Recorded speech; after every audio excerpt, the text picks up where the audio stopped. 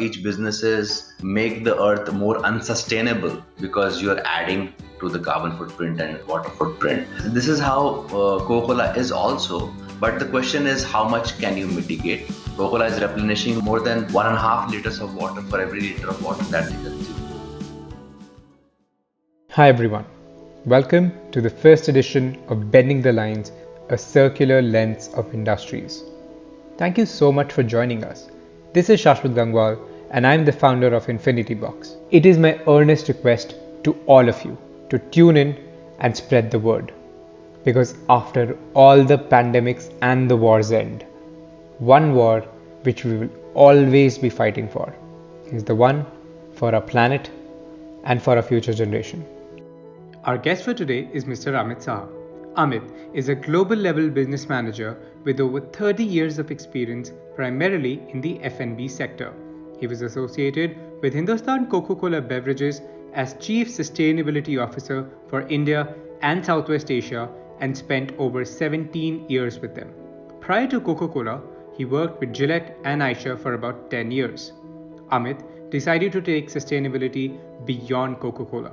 He jumped into entrepreneurship in 2018 and founded Pro India Recycling with the aim of bringing back littered plastics into the value chain, giving them second life, and creating value.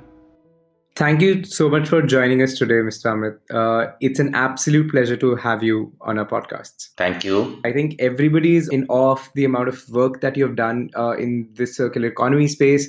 You've been in the industry for more than 20 years. And I think before we dive deeper into understanding the circular economy related to the beverage industry, we would want to understand that how did the role of being the head of sustainability at Hindustan Coca-Cola Beverages come about? What was your personal journey to this position? So it's like this. I had done about 20 years of my work in supply chain and engineering and a little bit of procurement and stuff like that. I'm a mechanical engineer from the 90s, actually, 1990, and I had already done by that time about 11 years of work with Coca-Cola in all different functions of Coca-Cola. My role in Coca-Cola started as a factory manager way back in 99. And then I was the operations head for a region. And then also I took up the role of a P&L head, general manager for a franchisee location before moving on to the IT space and rolling out the IT ERP for Coca-Cola India, and then even going to do that for Southeast Asia. So I had kind of a holistic knowledge of how a company like Coca-Cola operates, especially in Asia. And at that point in time, there was a huge need back in the operations, which is the Hindustan Coca-Cola Beverages, which is the uh, feet on street, the bottling side of operations in safety and sustainability. Water was becoming a critical issue at that time, and so was plastics to some extent. And therefore, this word sustainability came about to my CEO, and he said that, look, this is an area of importance, not only the risks inside the company, which is the quality risk, the safety risk, and the environmental risk within the factories, but also the risks which are outside the geography, but has to be managed from Coca-Cola. Those are the risks of stakeholders having a different understanding of the company and working towards the same. And that is what sustainability is all about. So I did not even know that there is something called Chief Sustainability Officer, which I was designated in way back in 2012. It was probably the first time in India that a company had a CSO position, which was given to me. So it has been a amazing journey till the point of being a chief sustainability officer, but it was even more amazing after that because the kind of exposure the CSO position brought me for Coca-Cola specifically. It was amazing also because it brought in all the roles that I had done. It had I had to pick out the best of my responses and in the choices that one has to make within Coca-Cola system. So there were it has been extremely satisfying, I would say, to go out there, not just within the facilities, factories, or offices, but go out there and manage a set of stakeholders uh, in sustainability. Looking at a larger picture, a long-term picture for companies' operations within the country and within the geography. So, yeah, it has been a very very good journey for me. I mean, very learning, very uh, experiential uh, stakeholder management kind of a journey. So yeah, it's good. So you basically experienced all the roles across the entire supply chain, right? So that's quite amazing. But I think if you could just maybe get a glimpse of, let's say, one of the favorite moments or one of your the best moment as a CSO where you felt that you created the most impact, and then for sure we'll dive into the beverage industry. Sure, absolutely. So I have about 30 years of experience, not 20, 30 years of experience in corporate world. So I'll give you an example of what we did, and this time it was very collaborative. So Coca-Cola and PepsiCo are always considered to be fierce competition uh, characters in the field, both in the market and off it. But we were both faced with a situation sometime in 2013, 2014 of having our industry becoming a red industry from pollution point of view. So this was there is a characteristics of becoming a red industry from environment point of view, which is normally given to extreme chemical industries, very large mining, steel industries, industries which are either taking out a lot of material uh, from the ground, extremely unsafe, or having a lot of chemicals within their composition. And we were in Coca-Cola, an industry which was actually doing zero liquid discharge. So basically, we were not even letting out our pollution outside our factories.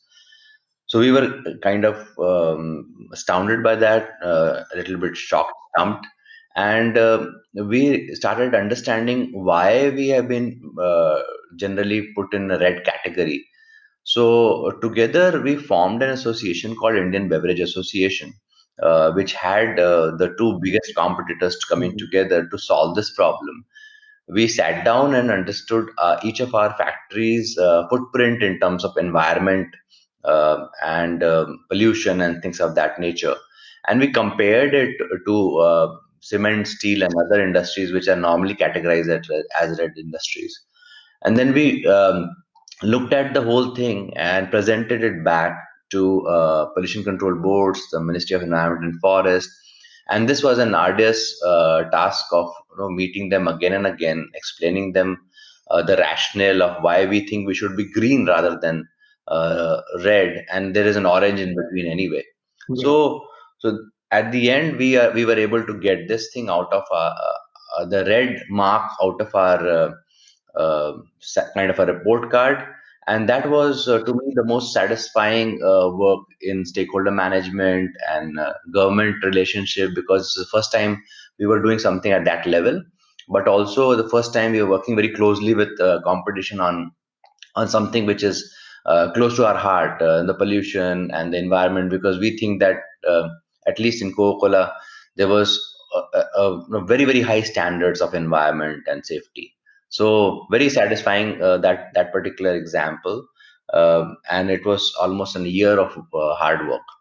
Wow. So I think this is what sustainability all about, right? It's not about competition, it's about collaborating, because at the end of the day, we are trying to save the same thing, right? Our environment and providing the environment that we got to our future generation. So I think this is quite one of the best examples that anybody could have ever hoped for from a CSO. So thank you so much for sharing that.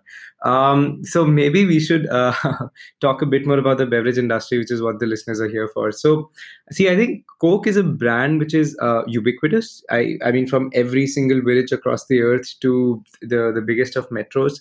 But I think what people do not really understand is what it actually costs to the environment to get that one bottle of Coke in a retail shop, right? So what is the value chain associated with it, and what is the footprint of those major steps? Maybe if you could talk about that briefly, so that we understand the next time that we're going out to drink a bottle of Coke or Pepsi or whatever, that this is the amount of footprint that's associated with it. Sure. So a standard LCA calculation, life cycle analysis of a bottle of Coke, uh, from the point of view of its ingredients all the way to transportation and making it available in the hands of a consumer, could entail multiple commodities and raw materials. So let me take up one example.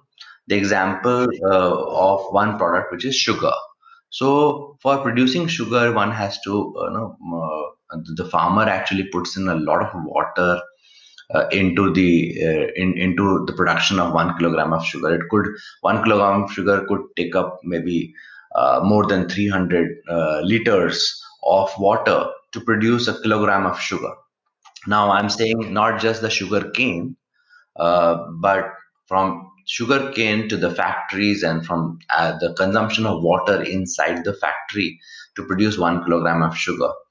And then that sugar is coming into our factories, and we are putting that sugar into the water. And then that is not the only water which we are using in the final product, because there could be other water which is used in the utilities and in the wash cycles of equipment, as well as additional water you use to wash the containers in. And then the water goes all then a liter of Coca-Cola goes in the hands of consumer. So it's quite possible that to create 1 liter of Coca-Cola, you're like in the life cycle of creating 1 liter of Coca-Cola, which could have maybe, let's say, 20 grams or 15 grams or 10 grams of sugar.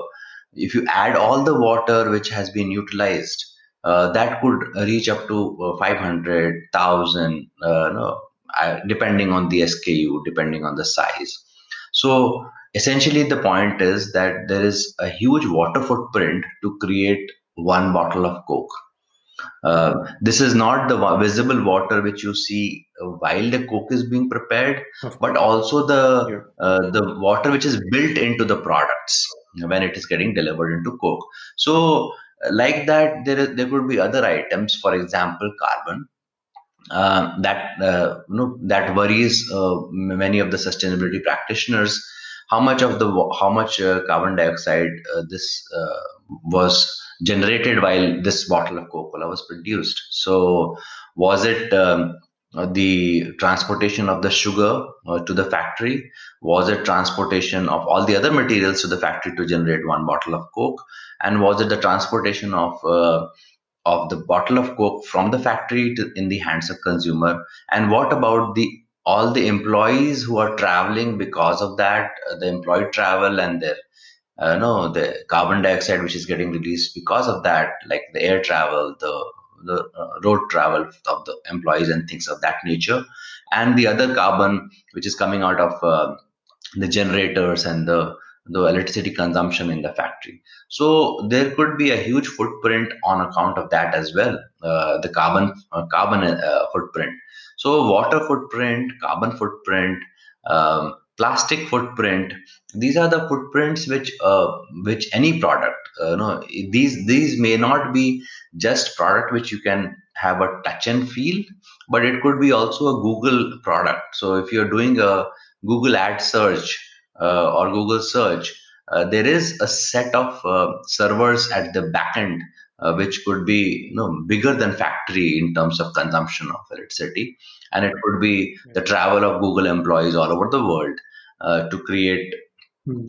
that one search for you. So every company, when it exists and it gives out a product or service, there is a built-in carbon and a built-in water footprint attached to it, and therefore it will be not unright to say, it will not be wrong to say that each company, each businesses actually make the earth more unsustainable because you're adding to the carbon footprint and adding to the water footprint. So this is how Coca-Cola is also. But the question is, how much can you mitigate, and what are the effects that you're leaving behind, which is negating the carbon and negating the water footprint and things like that. So let me close this question with the answer, which is, let's say, talking about water. So in Coca-Cola, India and the rest of the world, there was a realization that we are producing a product which is majorly water. 95% or above is water. We are just flavoring it and adding carbon dioxide and creating functionality around the same.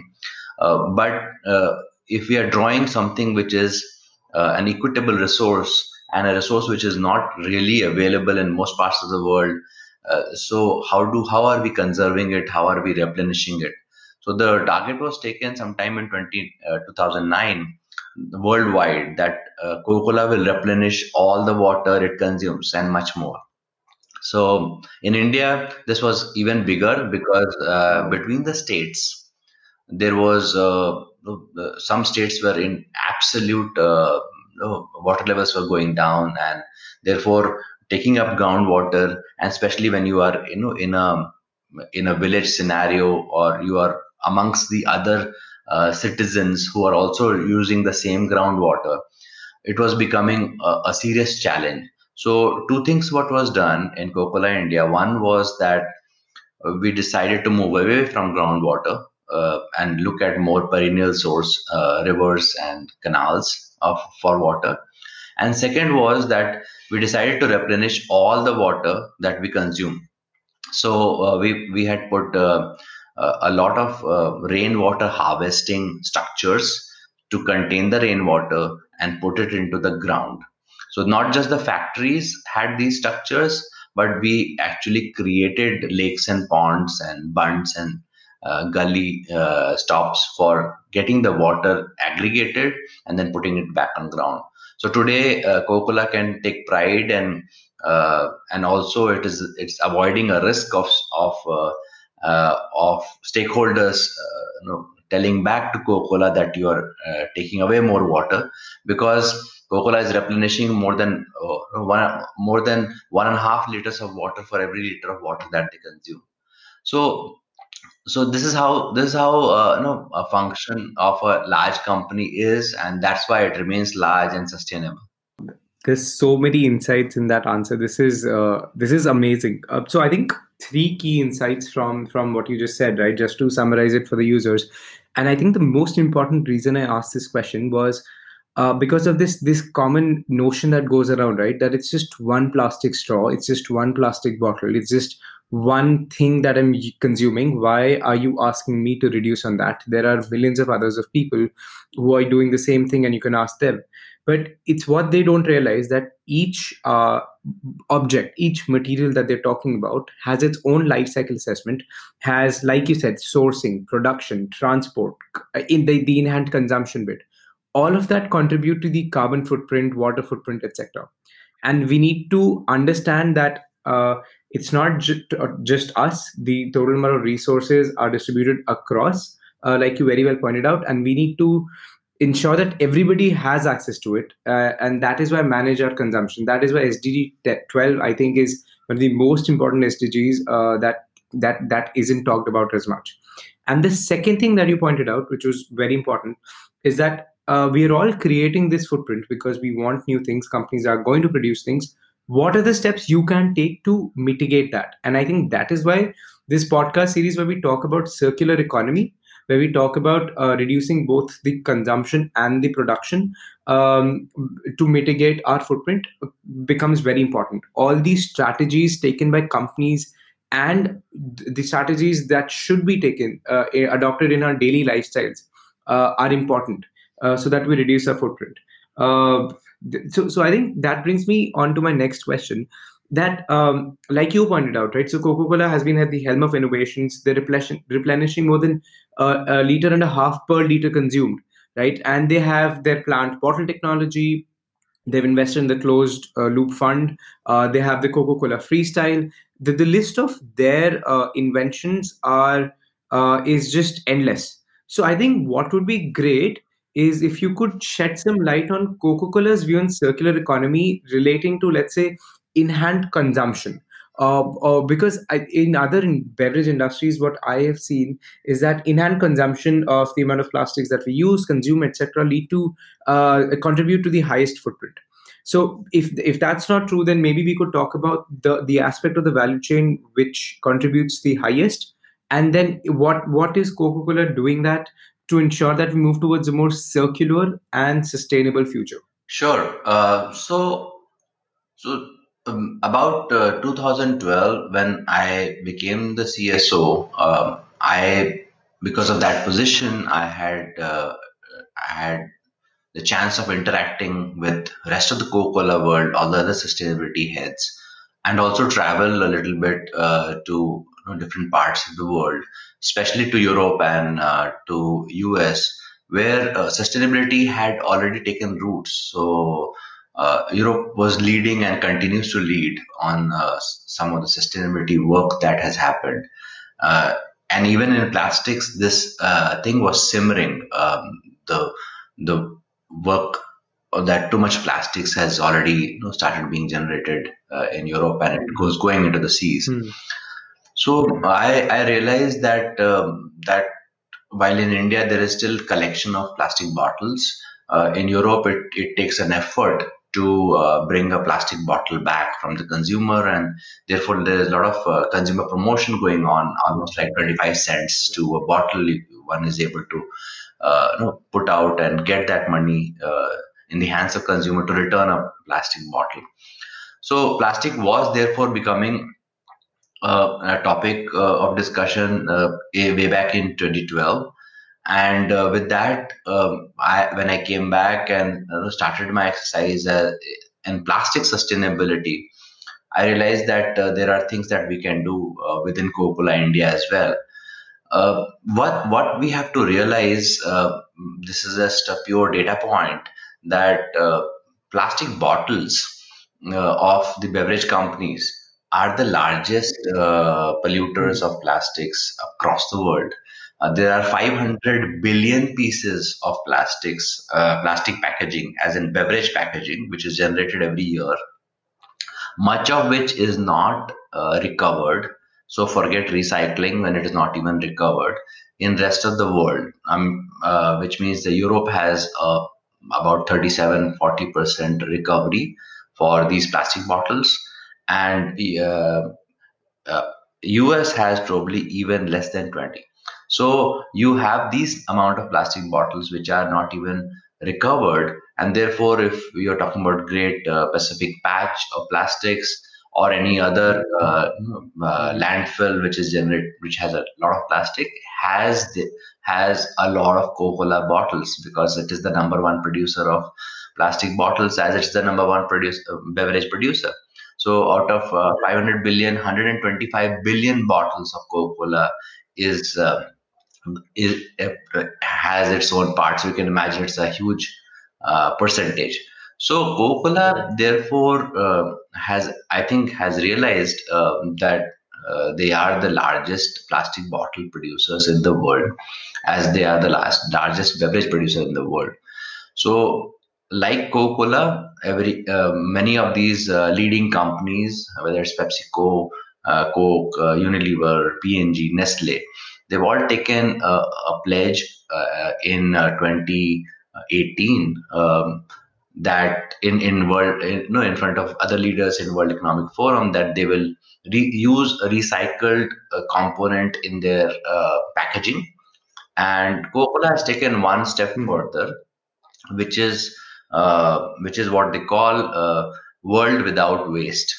So they have taken a target of not only having a recycled component in their new plastic packaging, but also recovering every bottle of Coca-Cola from around the world in 2025, which means that they will go out for looking for a Coca-Cola bottle which has been consumed, and you are now looking at about 125 billion such bottles around the world to pull it back and put it into circular economy.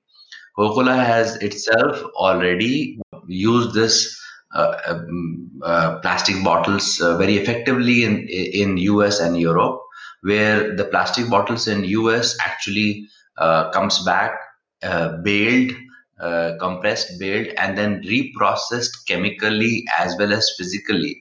So to towards a recycling. So there is a technology which they use. So it's almost like melting those bottles and purifying them to create almost a virgin quality resin to be used back in the plastic bottles again.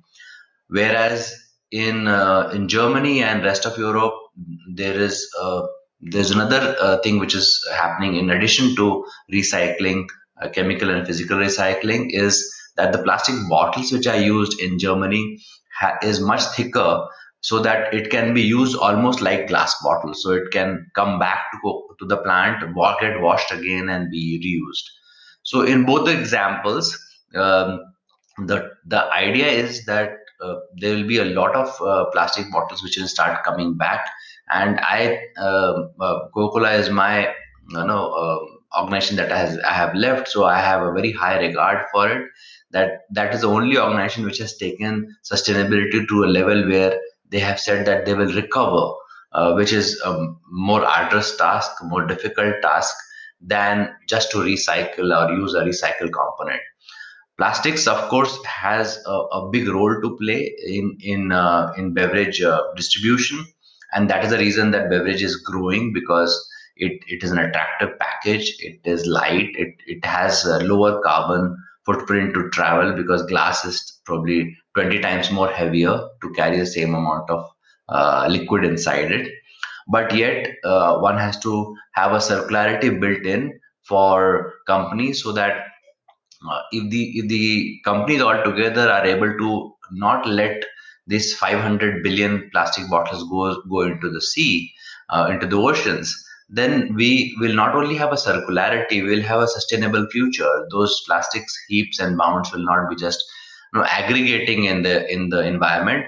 They will be actually dissipating and coming back into circular economy. So I think that is a way to go, and that is something that I am in Pro India targeting, at least for India for now, to build a circular economy for India for plastics. Wow, thank you for that, because these are astonishing figures, right? When you're talking about 500 billion pieces of plastic packaging, and most of it not being recovered. So, but I think what you brought out is one of the major notions that we are tackling across the board, right? As circular economy entrepreneurs, that plastic isn't bad. Like you said, it's light, it's cheap, it's durable, right? It's just that the entire supply chain is broken, that they're not recovered, they're not recycled, and that's why they either get dumped into the landfills or get incinerated.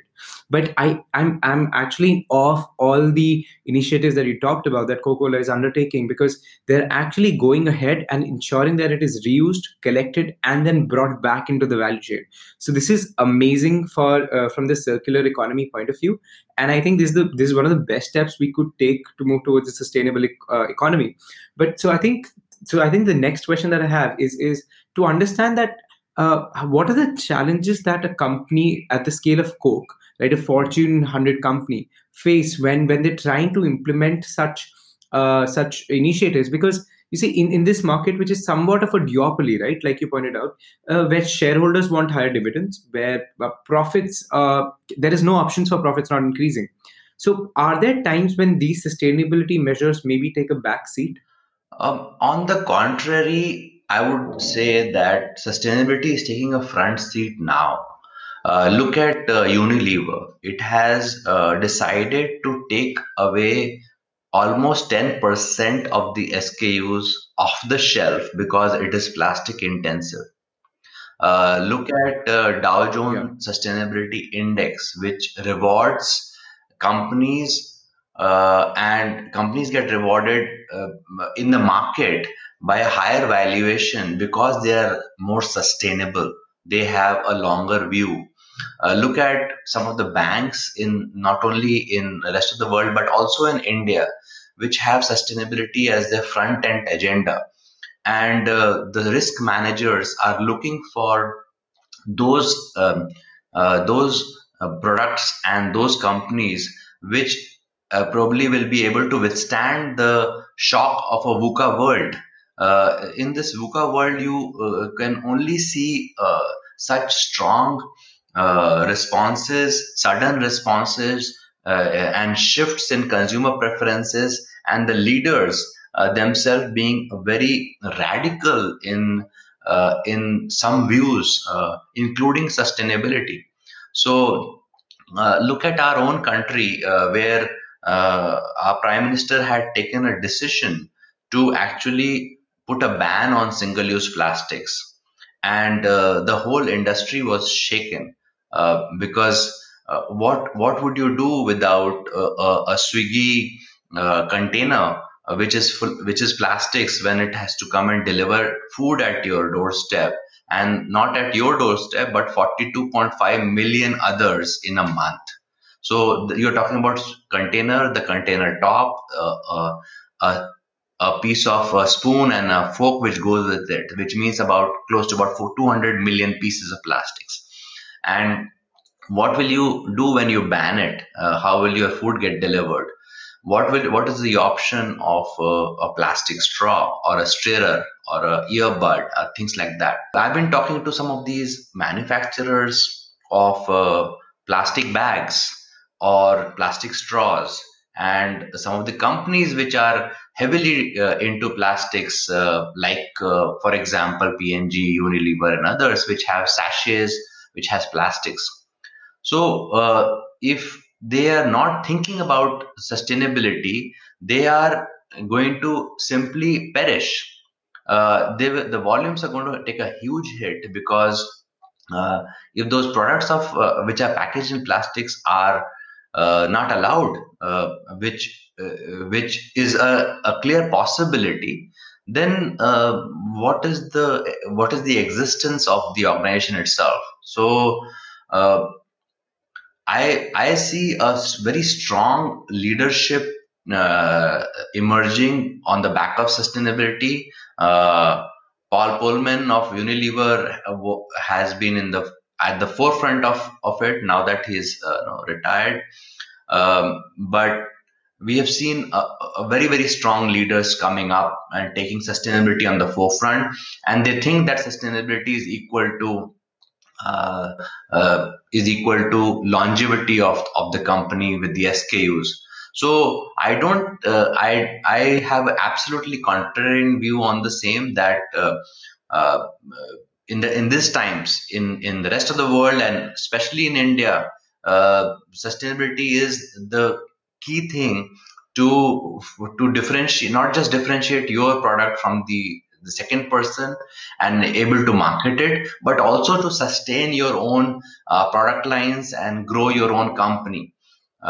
So, I mean, I can give more and more examples of it, of how company is able to sustain longer while looking at sustainability parameters and taking that as into their stride, rather than seeing that as an additional expense or work which will only have to take a back seat in the times of difficult times when the economy is bad, or when the whole effort is on the profit and increasing the revenue of the company, in a world where we are not seeing double digit growths anymore, including India and China.